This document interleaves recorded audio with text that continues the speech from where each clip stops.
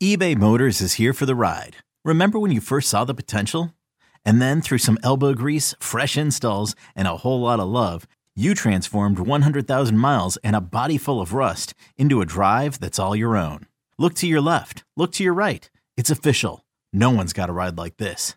There's nothing else that sounds like, feels like, or looks like the set of wheels in your garage. With over 122 million parts, you can make sure your number one ride or die stays running smoothly. So there's no limit to how far you can take it.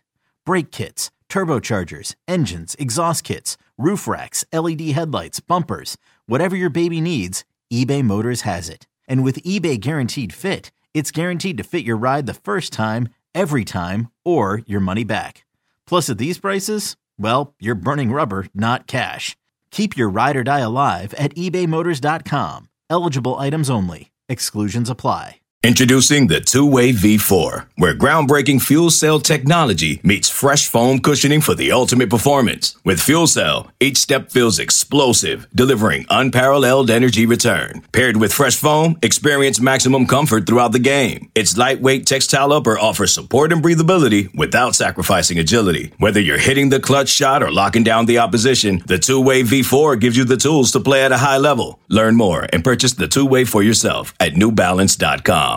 Welcome to Inside Carolina On the Beat Live. I'm your host, Tommy Ashley. That's Ross Martin. That's John Bowman producing us. We are live on Inside Carolina's YouTube. Like I said, make sure you have it ready to go. Subscribe to that YouTube channel.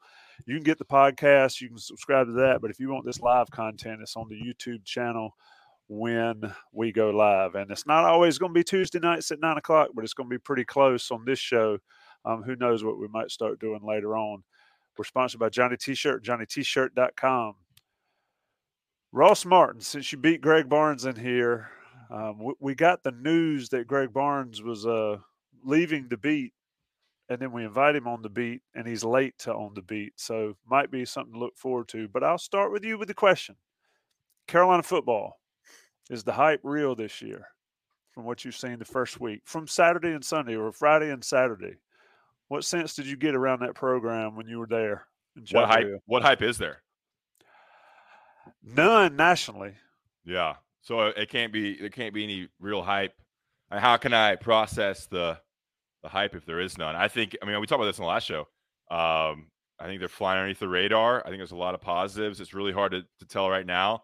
I think they have a lot of talent on defense, and I'm just waiting for that quarterback to see what that quarterback can do with pads on when it's full go. I know that's not the best answer, but I think they have a lot of weapons on defense. I'm excited about that side of the ball. Just talking to like Javari Ritzy and Chris Collins, like they look the part. Miles Murphy looks the part, and that defense. I know every time we talk about how deep the defensive line is, but I think they have some real players in there. If they can get Vohasek back and healthy and roll in a solid 2 deep, I don't think they can go 3 deep, but a solid 2 deep with some real talented players. You're bringing in a 4-star for a 4-star, a 4-star for a 5-star. That looks really good. And I think the secondary is a little bit of an area of concern for me. Now, look, I haven't seen them in a scrimmage. I haven't seen them really do much, but that's the area that I think was an issue last year. And so you kind of enter with a little nervousness about that secondary. Hopefully Charlton Ward can get it fixed.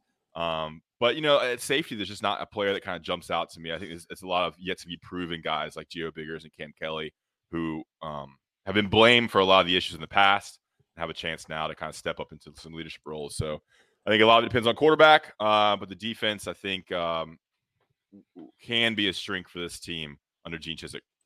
Is the secondary issues purely injury issues, or is there a talent deficiency back there too as well? I think they're missing Jacorius Conley.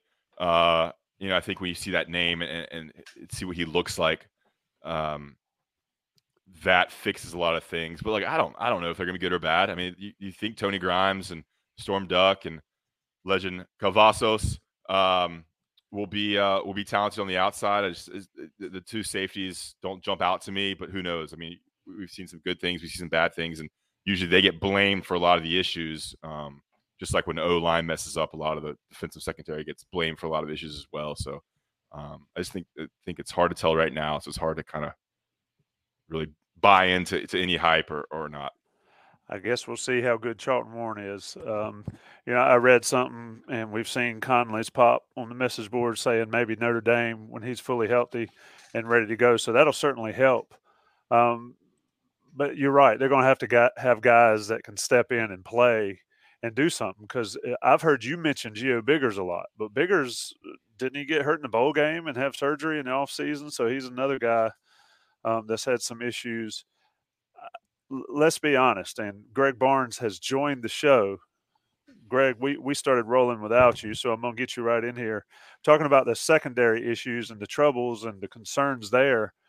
This is where that defensive line can make that secondary look a hell of a lot better than it is, and it has been. So chicken or the egg, defensive line needs to step up or the secondary needs to be better? Well, let's start with the secondary. Yes, they've got to be a lot better.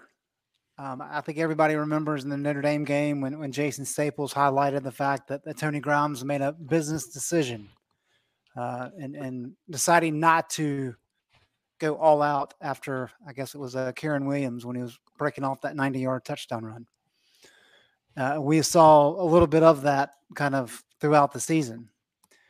And yes, they dealt with injuries and those types of things, but that group just had to play better. And we all know what happened at the end of the state game. I mean, you can blame the defensive line all you want, but poor communication led to Amazi running free in the secondary for a 60-yard touchdown. That was State's first score and gave them life. So they have to get better. And the little bit that we've seen in Charlton Warren so far, he is crazy technical. And he's not putting up with those guys slacking off. I mean, he jumped all over one of the younger guys for not executing a drill properly the other day. I mean, got all over him, which Jay Bateman is a little bit different in terms of how he handled things. He liked to yell too, but I saw something on Twitter the other day that made me laugh. I think it was Andy Staples, and he made the point of, all these schools have new strength and conditioning coaches. And oddly enough, every single one of them is bringing more toughness and more versatility and you're really emphasizing hitting the weights and getting better in terms of flexibility. They know so much more than their predecessor, right? And I think we're all susceptible to a little bit of that, the new shiny thing. But having said that, I think Warren's track record speaks for himself. So the safeties and the secondary as a whole have to get better. Now, will the defensive line, provided that group takes a significant step forward, make the entire defense look a lot better? Yes, there's no doubt about it. The same thing holds true on the offensive side of the ball. If your offensive line and your defensive line are really good, you have to pretty much suck at other positions not to field a quality product. That's just kind of the facts of the matter. But when you've got really good defensive linemen like North Carolina had back in the late 90s, it allows a redshirt freshman like Dre Bly to become this national star. And Dre is good, no doubt about it. But he really benefited from having some guys up front that were excellent.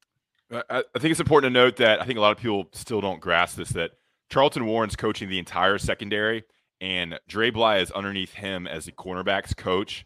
So there's a little bit different and kind of unique hierarchy there, where usually you have either one secondary coach or cornerbacks coach and a safeties coach.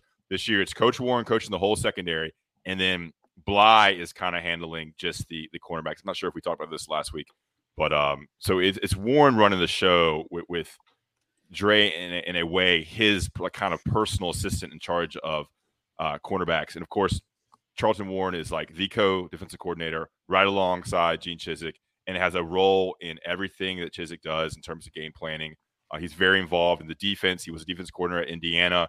He's been around. So I agree with Greg that he's the man that you look to get that thing fixed. And sometimes it's not all schemes. Sometimes it's Jimmy's and Joe's, not the X's and O's. So we'll see. And that'd be definitely, I think, a concern. But on the defensive line, man, I think just looking at Des Evans looks different. Chris Collins looks big.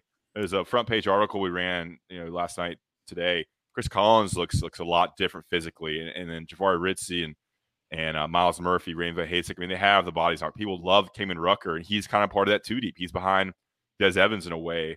And then Noah Taylor's been a guy coming in the spring that's been a hot name as well. So I'm just waiting to see a defensive line that could really get after the quarterback. And like Greg said, that will really affect how good the secondary can be. I think they have the guys that can do that. Yeah, I think Ross's point, John, is really poignant there in terms of Charlton Warren is really overseeing the secondary. And I watched probably a 10-minute stretch of drills for the secondary the other day, specifically the cornerbacks. And Dre was working with those guys on you're really winning the junction point, which is when a wide receiver comes out of his stance, he at some point is going to make a cut. It's going to be a double move. It's going to be a dig. It's going to be out, whatever it may be. That's where a route is won or lost. And so he was really talking about you can't get back on your heels because the advantage is all the wide receiver. 5 minutes later, Warren is really talking about the guys with hand technique in terms of when you're doing press coverage, how do you want to be stepping? How do you want to use your hands and all these kind of things? So same players, but different coaches. And I think where that comes from is if you go back to 2015 when Gene Chizik came in the first time, he oversaw the defense as a whole. He didn't have a specific position group. And one of the things I find interesting is when the NCAA added that 10th assistant coach a number of years ago, one of the reasons they did that, because there was a lot of conversation about, hey, we actually need a guy just to coach special teams because you've got 4 different teams. That's a lot of responsibility. But what we have seen, and this is not true everywhere, but Carolina is that hasn't happened. There hasn't been just a guy that solely coaches special teams. Larry Porter coaches running backs, but he's also the special teams coordinator. And what that has done is that has allowed some of this where you've got, of course, Phil Longo coaches quarterbacks, but he's overseeing the entire offense. Gene Chizik's overseeing the entire defense without coaching a position. And then above them, of course, you've got Mack Brown. So it's much more of a hierarchical situation with staffing than we've seen before. I want to bring in our first listener question here because I think it's a good one from T. Slagle, one of our favorite commenters here.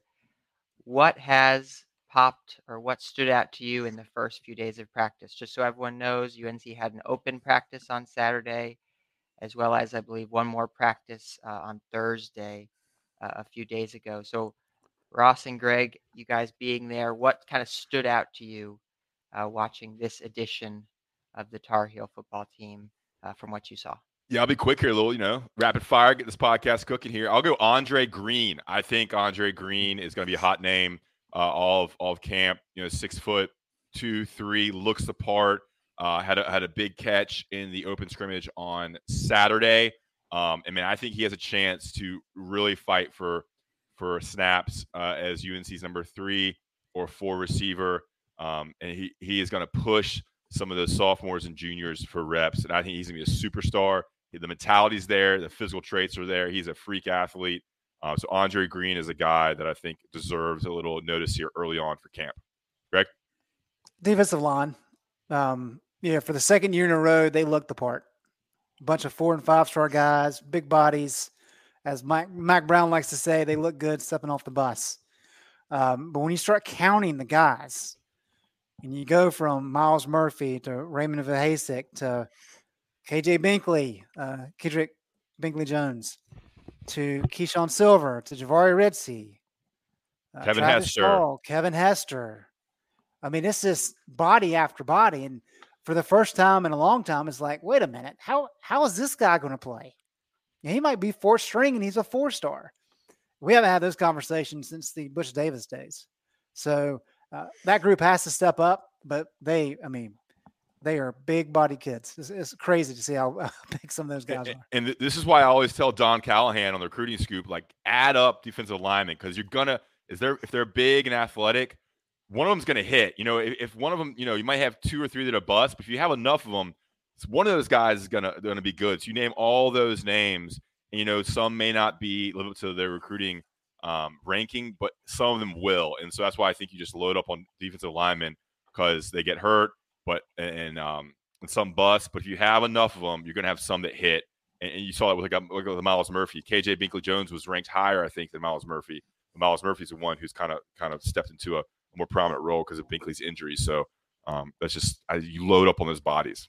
Yeah, and Greg, but didn't we have the same discussion last year talking about, they got 10 guys over 280 on defensive line? Yeah, and what did Jay Bateman tell us in spring before last year? He's going to play all 10 of them, right?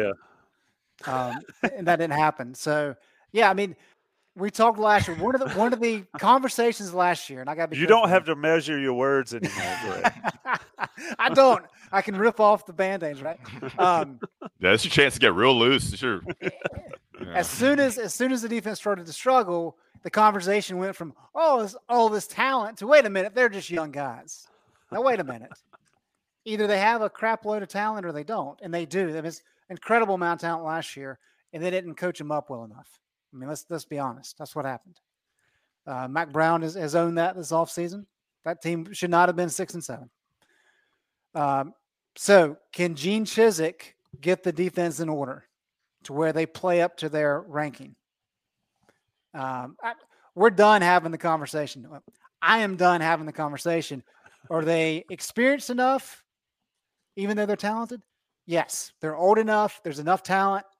It has nothing to do with talent. And it's all about coaching and making sure the guys play up to their capability. If that happens, this defense should be pretty good. And they had two transfers leave. Clyde Pinder and another guy that escapes my name. He was in the same class as KJ Hester. Christian Varner. Yeah. But no one left. Like Ray Vohasek came back. They gave you a boost when Vohasek decided to come back. So you really lost no one from the two deep or however you want to say it.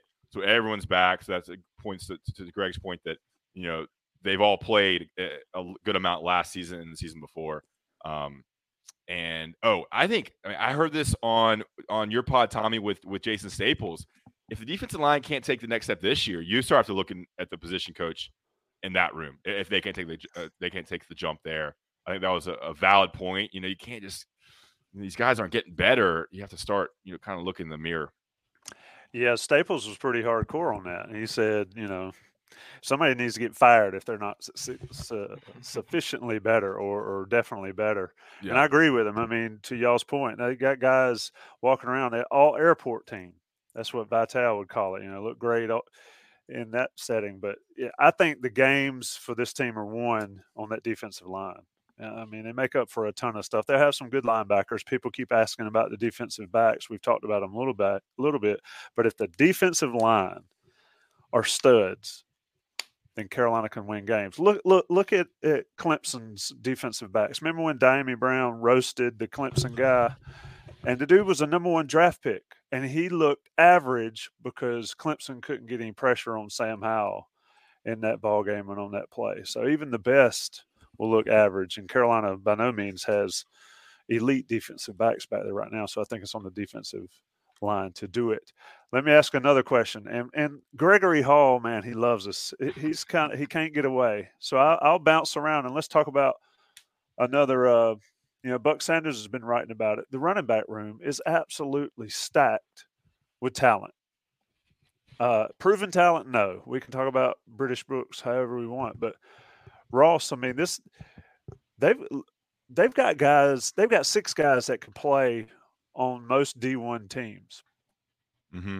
Yeah, I think what I think is interesting is everybody's talking about the freshmen, George Pettaway, Omarion Hampton, and of course we know British Brooks and Cale Hood was kind of like an exciting freshman last year. But the 2 guys we interviewed yesterday that were made available after practice were DJ Jones and Elijah Green. Now Jones has struggled with injuries, but Elijah Green, I've heard, is the fastest running back in that room right now in terms of straight line speed. And DJ Jones looked the part. They're both kind of smaller scat backs.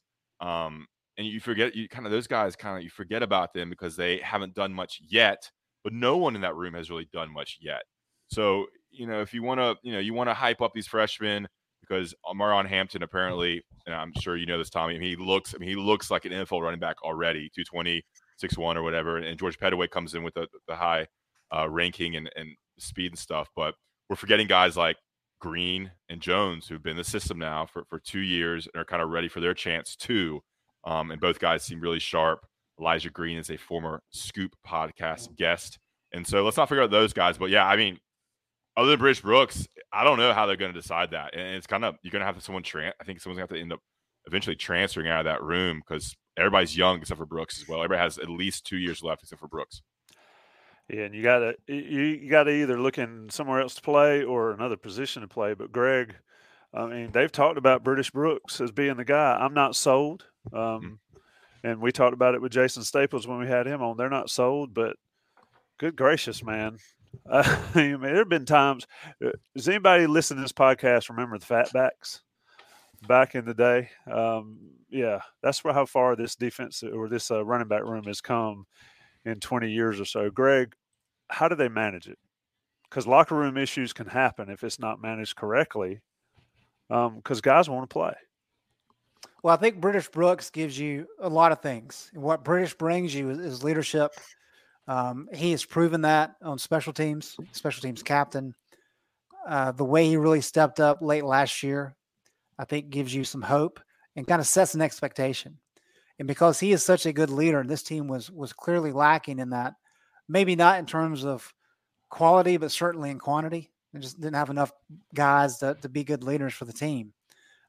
British fills all of those roles, and he does that specifically in the running back room. So if he's going to be your standard, you could do a lot worse, clearly. Are some of the other guys more talented? I don't think there's any question about that. But can they meet that standard that British is setting and then surpass it? And that's the value that British Brooks really brings right now, is because, if he needs to be your starter, fine. If he's the starter all year long, I think that raises some questions because there's probably too much talent behind him that should be playing. But I think he's a guy that can really set the tone in that room. That's what they really relied on this offseason. So now it's a matter of, all right, who can really elevate their play and who can earn playing time? Because as Mac has said, you're really looking at 3 guys that are going to be able to play. You don't need any more than that. Yeah. And so you got 6 in there now. And there's some talented kids. But who's going to stay healthy?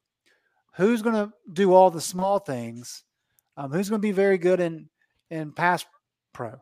Those are all the things that add up, because as Mac has said before, at this level, anybody that's going to play at an ACC school can run with the ball in their hands. There may be some separation, but there's not a whole lot. It's really the other stuff that really adds up. Go ahead, John.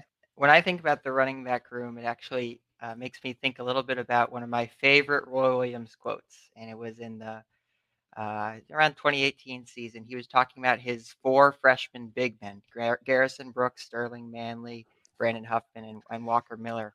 And he was joking, of course, so I'm joking as well here. But he said, even if you put all 4 of those players together, you still wouldn't have a player. And I feel like that's a little bit of what we're talking about here with the running backs, where we have on this UNC football team a ton of players with lots of potential, certainly very talented kids like Amari Hampton and Petaway. But for the first game, when the ball is snapped against Florida A&M, who's going to be the one to sort of step up? Because there's a lot of players with different skill sets, but at the end of the day, you need someone to kind of take the reign of that role. So I really do think in that first game, I think it's going to be British Brooks because of his experience and his veteran leadership. He's going to be the one to not make mistakes. But as the season goes along, I'm going to be looking for the person who is able to make one man miss. That's really all you have to do, especially at the college level as a running back, is making that one man miss when you're on a one-on-one opportunity with a linebacker or secondary player. I think that's going to be one of the big storylines throughout the season. What's a running back? If you're Caleb Hood, run over him. Yeah. What did Jason Staples say a running back's number one job is?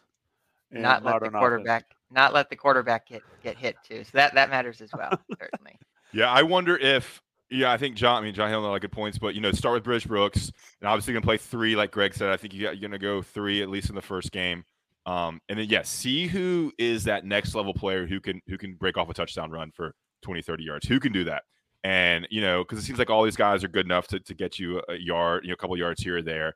Who can block and who can be a home run hitter? And look, in the first couple games, especially Georgia State and Florida A&M, give all 6 a shot. See what they do with the lights on and see who can be a big time player. I think you have the big guys, British Brooks, Caleb Hood, and Amron Hampton. And you have 3 kind of smaller guys in Petaway, DJ Jones, and Elijah Green. So you have a versatile selection of guys. So that's certainly definitely an interesting position room. And you don't want those freshmen to transfer. That's the key. So you want to play those guys enough where they're not transferring. You don't want them to look, because, dude, those guys are studs, man. They're going to be like, why am I on the bench? I'm a freaking 4-star, top 50 kid. Why am I sitting on the bench? And you got to keep that in mind. It's politics. That's why we have the best politician in the state, Mac Brown, leading the charge, baby. You know, it there. Absolutely, 100%. You got to keep them happy, and it's different. Rotating defensive linemen through. I mean, defensive linemen get 10, 15, 20 snaps a game. They're happy and they're tired. Running backs want the ball. They want the ball. They want to be that bell cow back.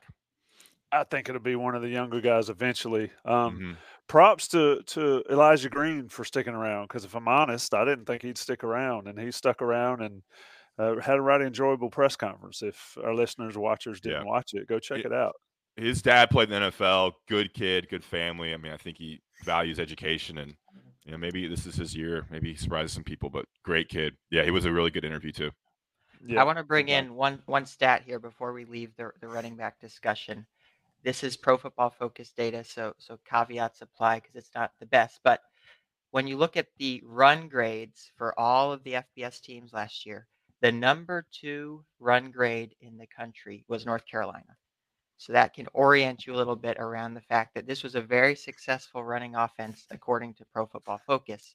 Last year? Yes. Last year in 2021, they were ranked, they had the 2nd highest run grade as an offense. So this was a successful running attack with all its flaws, of course, and it's not the best data, but just that's good to keep in mind that this was a successful running attack last year. A lot of that was due to Ty Chandler. A lot of that was due to Sam Howell.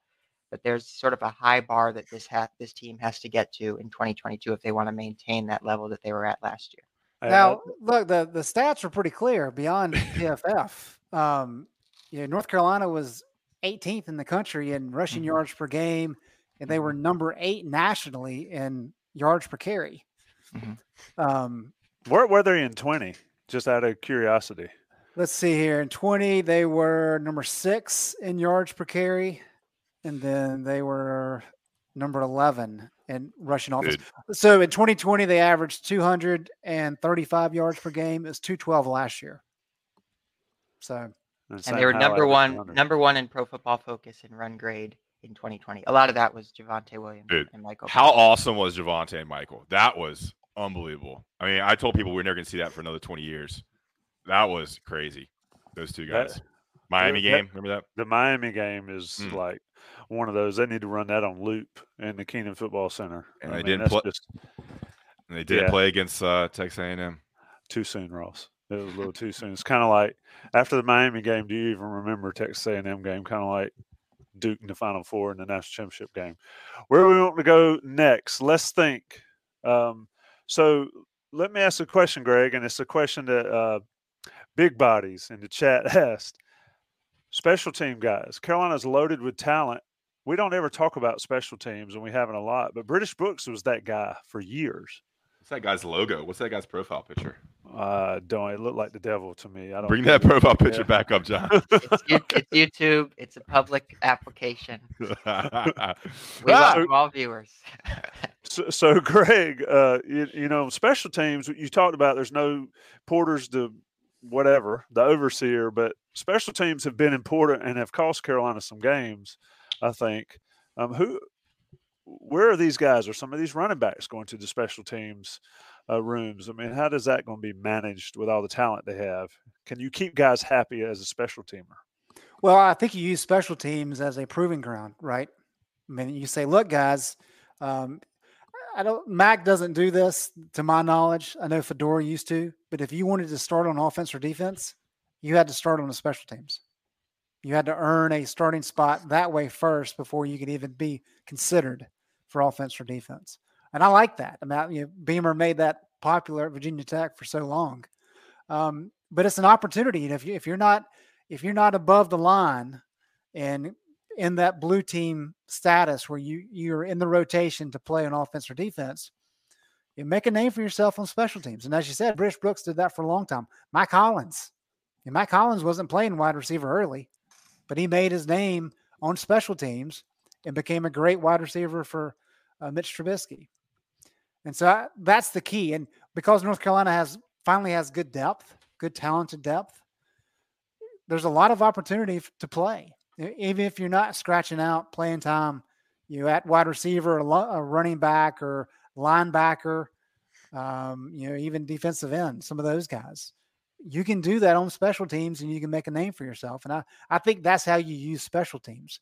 And as you build talent and you keep bringing in all these top recruiting classes, that's just going to filter down to special teams, and it should make that group better. And I think special teams was okay last year. They just really didn't have any game-changing plays.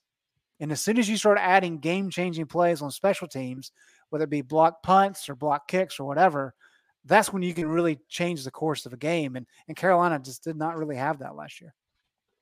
A lot of folks talk about not wanting downs on special teams. Yeah, I saw that thread. And my thing is this: Brandon Tate was special teams and was fabulous. Yeah. Some dude returned to punt against NC State, and probably the most cathartic moment in Kenan Stadium in 20 years, 30 years. Why would you not want Josh Downs returning punts? Yeah, I got a take on that. Everyone seemed not to want him. Like that's afraid it's going to get hurt. Well, you get hurt anywhere. That's loser mentality. That's loser mentality. I wanted to say that on the boards. I'll say it in the podcast. That's loser mentality if you don't want your best players out there. Like you're not playing to win. I mean, I get it against maybe a lesser opponent. And of course, Conley got hurt against Wofford. I mean, maybe not throw out your best players on special teams against Wofford. I don't know. You just can't live with the idea of getting injured. That's how you get injured, and that's how you lose games. So, yeah. I mean, I think we all agree on that Josh Downs needs to be out there. And put your best guy at kick return. I mean, Tate got hurt on the kick return, I think, against Notre Dame, but he was great at it before that. I mean, people are going to get hurt. You got to play your best players. It's a contact sport, Tommy. No criticism of Trace Jones, but if you remember back to the Butch Davis years, just catch the damn ball. The only reason Trace Jones played punt returner is to catch the ball. That was it. Because he was literally the only one that could catch the ball. Ross, do a Johnny T-shirt read. Yeah, we definitely got to mention long snapper Drew Little. He's on the long snapping award winner preseason list. Stud scholarship long snapper. All right, Johnny T-shirt, JohnnyT-shirt.com. Your one-stop shop for everything you need. UNC apparel, tailgates, sweatshirts, T-shirts, jerseys, hats, everything you need. Johnny T-shirt and JohnnyT-shirt.com. Right on Franklin Street, and of course online at JohnnyT-shirt.com. They've been our loyal podcast sponsor for countless years now. So we want to, of course, support them, support us, allows us to do these podcasts. Johnny T-shirt and JohnnyT-shirt.com. If you're getting a new shirt, sweatshirt, gift, all that good stuff, you might as well go to a company that supports local companies like us and podcasts. And so head to Johnny T-shirt and JohnnyT-shirt.com. Of course, all Inside Carolina premium subscribers get 10% off their Johnny T-shirt order. Go to the Tar Pit or the UNC basketball message boards to get that 10% off discount code. Johnny T-shirt and JohnnyT-shirt.com. Local, alumni owned. Check it out, all you UNC fans. Tommy? My first purchase ever at Johnny T-shirt was a pair of Tom Cruise Ray-Ban sunglasses. They don't even sell sunglasses there anymore. I checked last time I was in Chapel Hill. Of course, it was 30 years ago. I think it was like 89. Dating myself a little bit, Ross. What were you doing in 1989, Ross? 1989, I was three or four. Let's keep it moving. I'm Sandra, and I'm just the professional your small business was looking for. But you didn't hire me because you didn't use LinkedIn Jobs. LinkedIn has professionals you can't find anywhere else, including those who aren't actively looking for a new job, but might be open to the perfect role, like me. In a given month, over 70% of LinkedIn users don't visit other leading job sites. So if you're not looking on LinkedIn, you'll miss out on great candidates like Sandra. Start hiring professionals like a professional. Post your free job on linkedin.com/recommend today. Okay, picture this. It's Friday afternoon when a thought hits you. I can spend another weekend doing the same old whatever, or I can hop into my all-new Hyundai Santa Fe and hit the road. With available H-Track all-wheel drive and 3-row seating, my whole family can head deep into the wild. Conquer the weekend in the all-new Hyundai Santa Fe. Visit HyundaiUSA.com or call 562-314-4603 for more details. Hyundai, there's joy in every journey. Keep it moving. John wasn't born yet. I was like -11 or something. Oh my God, you were Tough born to in calculate. '98 or something? Yeah, 97. Dude, I was at the Final Four in '97. Get out of here. Y'all. This is how time and age works, Tommy. It is. I try to avoid it. Greg Barnes, offensive line. We've heard a ton about it. Jason and Ingersoll and all talked about how somebody needed to go. Well, somebody went, and now Jack Bicknell is there. How'd those guys look the first couple of days? Like we talked about before, or I guess last week, I wanted to see what they look like physically. So start there. And Slagle's asking about Zach Rice. I mean, that kid's a monster already. But offensive line in general, and then break it down. Yeah, I didn't see much difference in terms of physique, if that's what you're asking. I know Jason has said in the past he's worried that maybe they're a little too heavy at times. Still big dudes, and we haven't seen them in full pads yet, so that kind of changes your perspective a little bit. But still, just monster guys.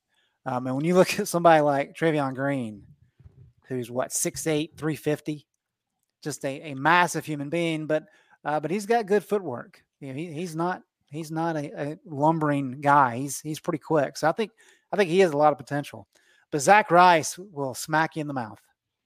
And Russell Bodine was like that. There's been a couple guys over the years kind of like that. Caleb Peterson.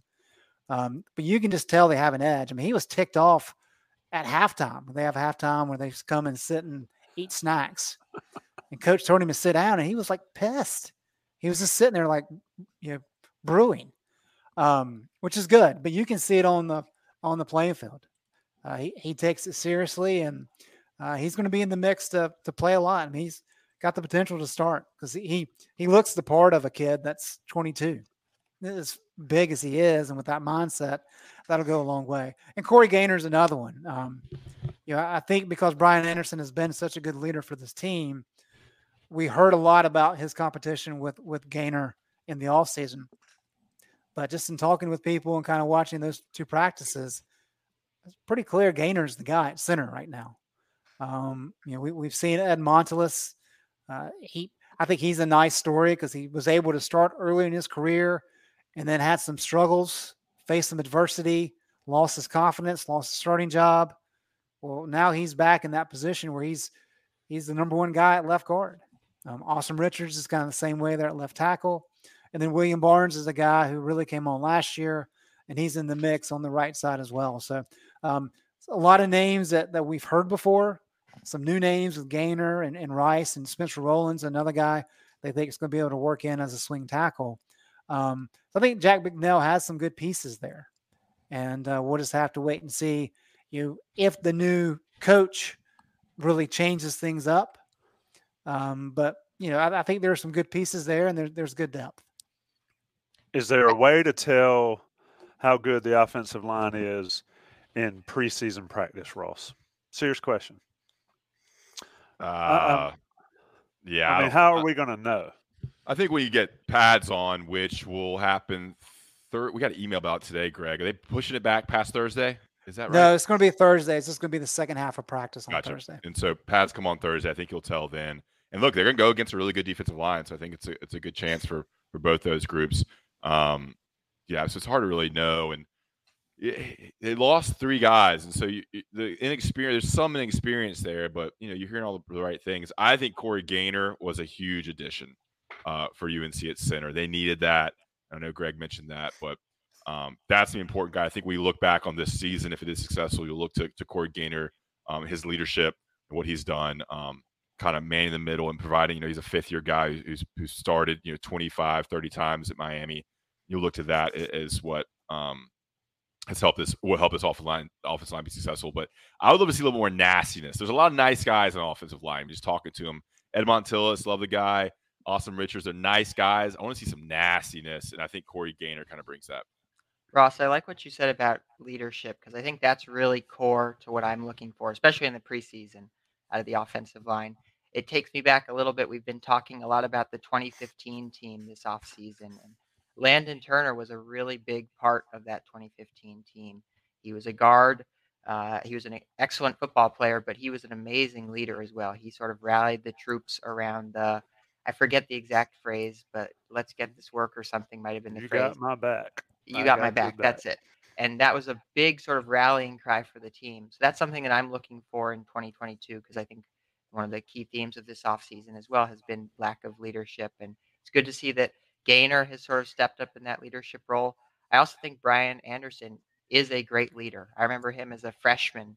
He was like the Energizer Bunny running around the field up and down, supporting his teammates. And at that point, he was just a freshman who didn't see the field at all. So I think he's going to give you a lot of leadership. I think Corey Gaynor can give you a lot of leadership out of that offensive line, out of that room. And I think that will help the offense a lot this season. You mentioned nice guys, Ross. I hadn't met an offensive line that wasn't a nasty SOB, at least while they were playing. And I'm serious, even with the ones that we know that we talk to on a regular basis, those dudes were some of the meanest dudes.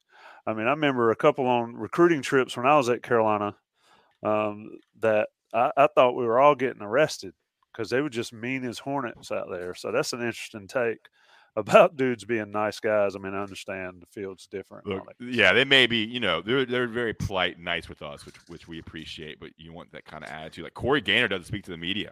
We try to get him, and we've been told that he just doesn't do media. And as much as we want to talk to him, the guy's, focused, blinders on, doesn't want to deal with idiots like us.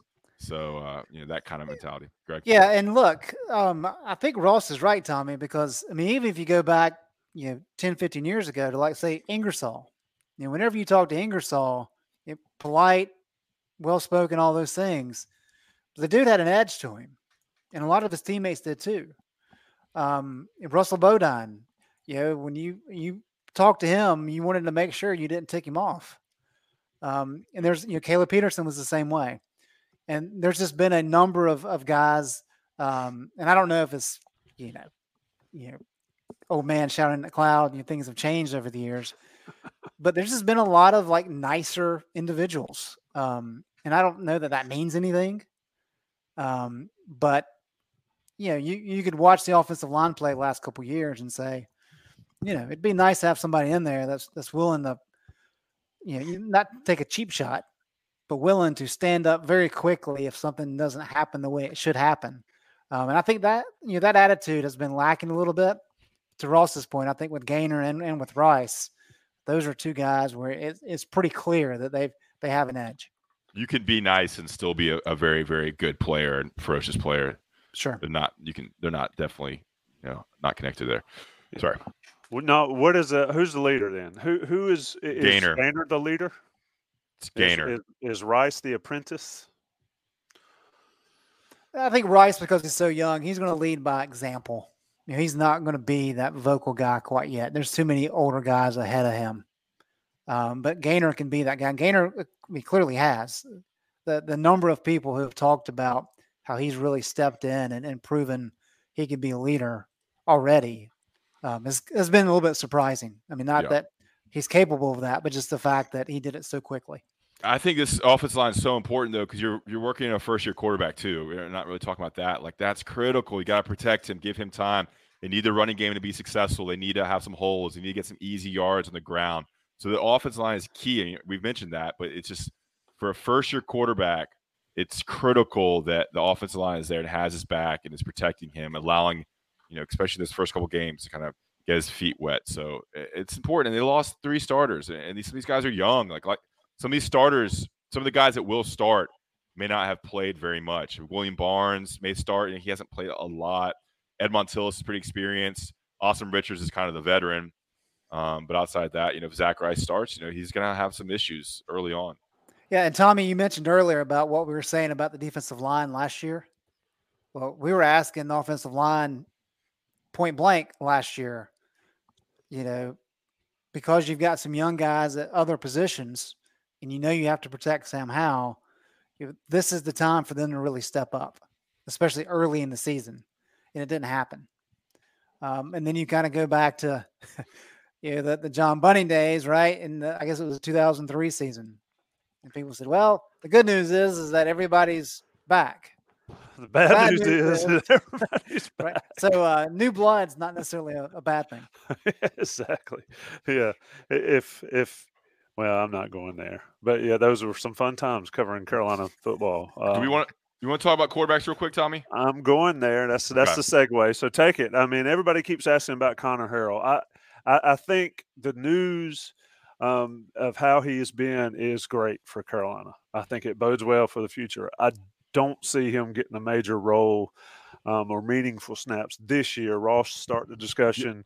Harrell, Drake, and Jacoby. I'm going to ask Greg this. Has your opinion changed on who you think starts based on what we heard from Mac after the first day of practice and what you've seen the two practices we were able to watch? No, but I'll say this. So you think it's Jacoby? You think Jacoby is still going to take the first snap? Is that what you're sticking with? I mean, putting you on the spot at this point, probably. Okay. But I haven't been as impressed with Drake or Jacoby in the first two practices we watched as I was in the spring. And maybe that's just because the defense is supposed to be making a little bit more challenging for them, even though they're not quite in pads yet. But they just weren't quite as accurate or on point the first two practices as I remember them being in spring. So I think that battle probably still has a ways to go. But I will say, Connor Harrell, it is hard not to like that kid. I mean, he had that pass late, Antoine Green, that 40-yarder that he threw. I mean, he's got a huge arm. Mm-hmm. Just a great athlete, moves very easily. Bright future ahead for that kid. Still raw. I don't know that he's going to really play any this year. I know he gets 4 games, and so maybe they can work him in at the very end of A&M. But that's one of those things you want to see as much playing time for Criswell and May as you can. So do you take away live snaps in that opener just to give Connor Harrell some run? I don't know that you do. So I think his playing time will be very minimal, but I think the kid has a ton of potential. Yeah, I'm going to defer to Greg on kind of like, picking apart the quarterbacks. But one thing I think was interesting was how Mac handled the questions on Friday. It seemed like they were going to name a starter. That's how it came off. They're going to name a starter, 10 days before the game. Excuse me. Like, it's going to be like it was with Sam Howell. They're going to name someone. They're going to let him speak to the media, and they're going to give him the full, 8 or 9, 7 days to work with the team as number one guy, which, Did they do that with Sam? I don't remember. Yeah. Yeah. So Mac said that. He said, we would like to do it like we did with Sam. We're going to maybe give you all a chance to talk to all the quarterbacks, or maybe just when he is named the quarterback, he will talk to you, and then he'll get the full 8 days of prep or 10 days of prep. So that's what he said. But if they don't separate, they obviously wouldn't do that. That's what they would want. I asked him directly. I said, in an ideal world, how do you see this going? How would you like to name a quarterback? And that's what he said. Yeah, so look, that was interesting to me. No, I agree. And part of that is that Max kind of like, do you wait until because Larry Fedora would wait until game day if he could. But Max's point is there's a lot of hoopla surrounding a starting quarterback. And so with Hal, when they knew he was the guy, they wanted him to have that weight of public opinion and the spotlight on him so he could get used to it for a week or 10 days or whatever it was. And it worked out well. So I think they're kind of thinking the same thing. The expectation throughout the offseason was that Drake May was probably going to be the guy. But that it was very close. And that Drake had to continue to get better and make strides to be able to win the position in training camp. It was too early in camp to kind of figure it out, but that's kind of where things were looking. I think Criswell being the veteran, I think he's impressed them. Drake May was, from everything we heard, was a little bit ahead of Criswell last year. I mean, I think Criswell has closed the gap. So I don't know if it's even quite yet or right now, but I think it's probably closer than they were expecting maybe last fall. What is interesting about that is we talked about it when it was Howell or Reuter or Fortin. That if it's close, it's got to be Sam Howell. It's Mac Brown's guy. It's got to be the local recruit and all that stuff. And here we are with a very similar situation, even though the guys have some experience. I did find it interesting, Ross, that Mac said it's not like they're going to be doing different things. They're going to be doing the same stuff. So there's no point in trotting out a guy and hiding it all week to Florida A&M because it's going to be the same. It's just going to be a different dude back there running the exact same stuff. Anyway, your thoughts? Yeah, but I think we'll learn a lot more, and the coaches will learn a lot more when you get the pads on, you get a guy evading a 300-pounder, you get them taking sacks. Obviously, they're going to be wearing, the green jerseys, whatever they wear. But with those live bullets coming, I think you see a lot more separation when that happens. They're going to throw everything they can at them to see who handles the heat, who can handle it underneath the lights, and that's when they'll be able to make a better decision. I think everyone's really accurate when you're not being touched and it's not really full contact. So pads go on Thursday. We'll see them on Monday, half of that practice, and we'll talk to you again on the beat on Tuesday. Yep, indeed. And let me make the point about this. Somebody asked, Slagle, man, you're hardcore. Is there a concern about the loser of the quarterback position going somewhere? There's always the concern, and that's why I say Connor Harold is so important. Yeah, this is the interesting part of college football these days. I think it's certainly things. So if they think that maybe Drake has a higher ceiling in the next couple years, is that the guy you play? Because, Jacoby's a redshirt sophomore, so he has sophomore, junior, senior year, plus the COVID year if he wants it, I believe. Drake, I don't think has the COVID year, but it doesn't matter. I mean, one of those guys, you're kind of picking your quarterback for the next 2 to 3 years. Now, you could have a battle again, but you're kind of – I wrote that in a preview that you're kind of picking the guy for the next 2 to 3 years, not just the guy for this year. That's why it's so important. I don't know if y'all have any different opinion on that, but I think a guy like Krizel would definitely transfer if he wasn't picked, in my opinion. Greg, what do you think about that? It is an interesting conversation, and it would make sense because, with Drake being the younger guy, it's an uphill battle for Criswell in that situation. There's more to it than just playing time. I mean, there's academics, which are important. There's camaraderie, there's the locker room, all those kind of things that bind people to universities and to programs. But as you mentioned there, Ross, I mean, this is a new age, and with NIL and the transfer portal and all those things, I think it's really coaches have to figure out what they're comfortable with in terms of handling that. My job is not on the line. I'm not making millions of dollars. So it's easy for me to sit here and say, you know what? Screw them. If they want to leave, let them. It's fine. We'll bring somebody else in, whether it be a recruit or bring somebody in the transfer portal to make sure you have enough bodies. Easier said than done because you got to make sure you get the right guy and make sure he's a good fit. And, if it's a young guy who has a lot of talent, you got to coach him up. Not everybody's a Sam Howell who picks it up very quickly. So there's a lot of different components, but I think the coaches have to figure out what's our strategy. Are we okay with being honest with guys and therefore somebody may leave? And I think that also gets back to the point of, Mac has really made it critical that they recruit within this footprint. So there are your ties to this area. And that's where you start recruiting guys from up north or on the West Coast. If they're not playing, it's pretty easy for them to say, all right, we'll see you later. I'm going home. But if the guy's, 2 hours down the road, it's kind of a different story. Yeah, you start to get into a really dangerous territory when you start to think too much about off the field stuff when you're determining playing time, especially at the quarterback position, which is as we all know, is such a critical position. So I think you just sort of make a decision who gives us the best chance to win at the beginning of the 2022 season. And you sort of let all the other stuff sort itself out. Because if you start trying to play game theory and, if I play this guy, he will or won't transfer, that's a dangerous spot. And you start to kind of get away from being a football coach and you become sort of a general manager. So you have to trust, too, that your program is built the right way, that Mac Brown and Sally Brown are building a program that players want to be a part of. You put the best players on the field who you think are going to win football games, and the rest sort of sorts itself out. I agree. Rapid fire question right here, and then we're going to get to the end of this show. What position can the Hills least afford injuries? Chris Phillips asked that on the YouTube chat. Ross, it's got to be defensive backs, right? That's a good question. I mean, I'd go wide receiver almost. Maybe. I would too. I think if you lose Downs or Green, you're significantly hampered. Yep. I mean, because if you lose Downs, I mean, you lose your best offensive weapon, your best offensive player, and that's a huge part of your whole entire offense, I think. And then Green too, and then you're down to just some really, really inexperienced guys. Greg, what would be your second choice? Or you can elaborate on mine, I guess. Yeah, maybe safeties. Just because Jacarius is coming back from injury.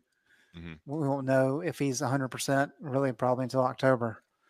And there's just not a lot of proven guys. Cam Kelly struggled a good bit last year. He had some good games and had some bad games, and yet he's penciled in as a starter right now. So I think there's a dearth of talent at safety once you get past Conley and Biggers and Kelly. And so those guys have to stay healthy, and they need some of the younger guys to really step up. So I don't think you can afford injuries really anywhere in the secondary, but especially at safety.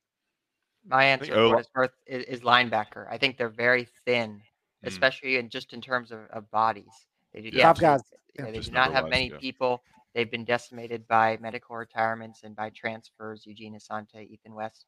So I think that's my answer. UNC needs Cedric Gray and some of their linebackers to stay healthy for the whole season. Yeah, that's a great point. I mean, if you lose Cedric Gray, I think we haven't talked about linebackers, but that'd be a huge hit. I mean, he is your linebacker there, your leader, your leading returning tackle. So then you turn to Ra and Power and Sebastian Cheeks. Is that, am I missing somebody? Oh, and then the freshman, other freshman. Yep. What's the best availability?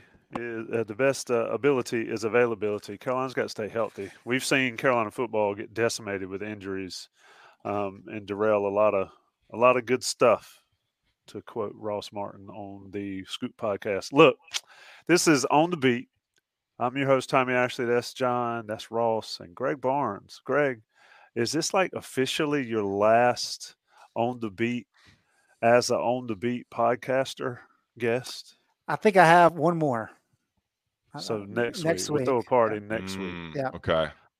Now, Greg, what is going to be? Do you want to tell listeners kind of what you're going to be doing? Do you know what you're going to be doing as kind of the step back role at all? Not yet. We're having some conversations about that. So hopefully next week on the beat, I can share some of those details. But we are we're in conversation mode. I don't want to step on Adam Smith's toes. So I didn't know if it. Good. I was gonna say he's got to get settled into the role, and then I can assist wherever. Well, I didn't know if you're going to be on like one podcast a week, or if it's going to be something where like a special podcast or just long form. I was curious, honestly, as to how you saw a podcast role going. He's staying with me. He's not going anywhere else.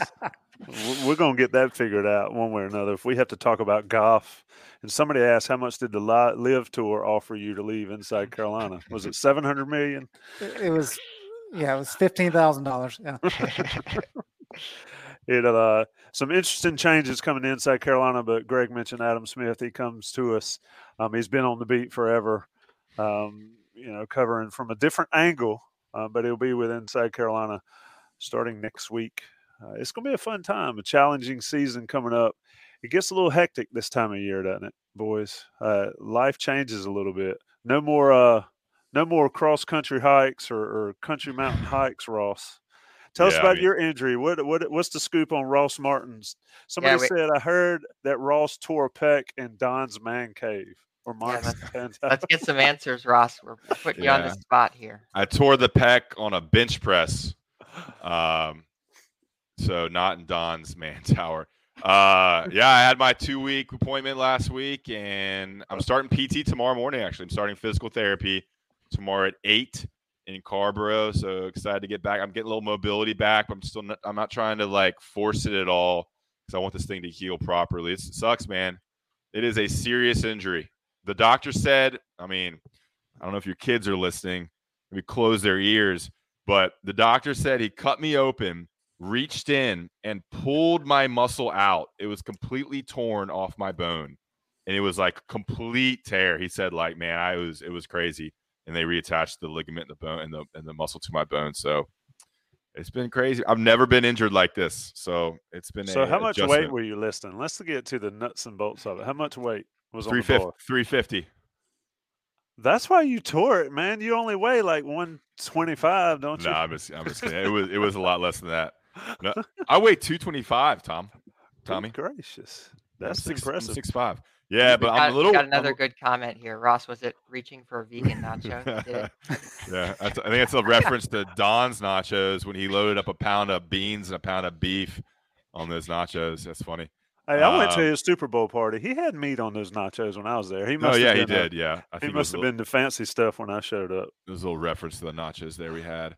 Yeah, we're gonna miss Greg. I mean, little insight. It is a crazy time, like you said, Tommy. We're adding Adam. I don't know. We added 2 interns. You're training these interns. This is on the beat. We'll talk about the beat a little bit. We're training 2 new interns, a role that John had.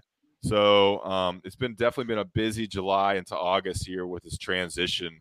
And meanwhile, we're covering camp too. So we're onboarding a lot of people, and it's been Ben Sherman behind the scenes has been unbelievably busy trying to get people up to speed on everything we're doing, because it's not easy to train people on these different roles we have. Yeah, Ben and Buck certainly being hands-on, Buck making things happen. I mean, Inside Carolina it's kind of like when you look at a duck. It looks cool on top. Yeah. Underneath, them feet are working. That is Inside Carolina. That is Ben Sherman making everything run. Boys, it's been fun. Yep, enjoyed it. Yep, As Ross, always. appreciate you coming on. People, it seemed like the Ross Martin chat over there, so we'll have to work something out. And producer John, you're always the man. Appreciate folks listening. We had a couple hundred, close to 300 people in here. It'll ramp up as the season gets closer, but we'll be back next Tuesday night, 9:00. Who will be the guest? We'll have to figure it out. Thanks, boys.